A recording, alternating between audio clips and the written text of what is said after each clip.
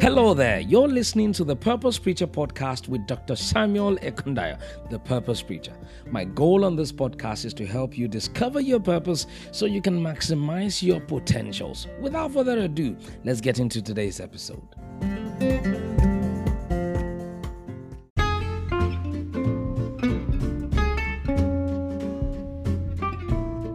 Hi, and welcome to the 30 Lessons That Failure Has Taught Me. This is episode number 20.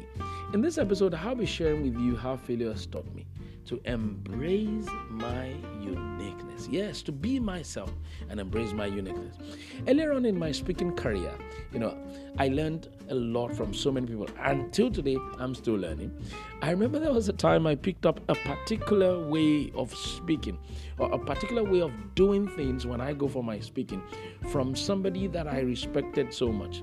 And I was literally almost doing, word for word, so to speak, as the person did it, or trying to copy that act just as the person did it, when I learned it.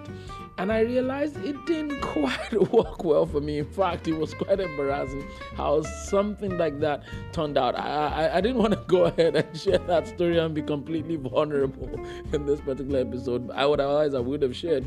But it turned out really bad, really bad.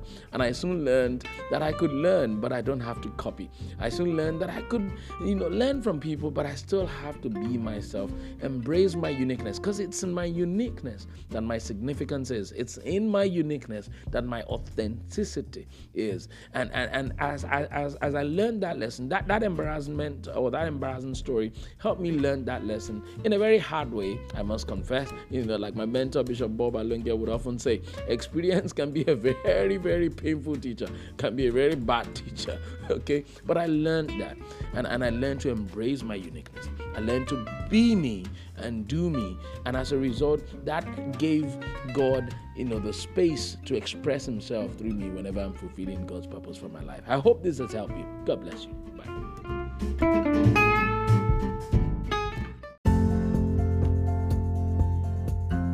Thank you for listening to this episode of the Purpose Preacher podcast. I believe you have been inspired and blessed. If you have, I need you to do me two favors. Number one, kindly share with a loved one. Let them know about the good news of this podcast. And number two, I'd love for you to subscribe to this podcast so that every single time a new episode is released, you get a notification and you don't want to miss out on what is in store for you on this podcast. So once again, thank you for listening. I'll see you soon. Bye now.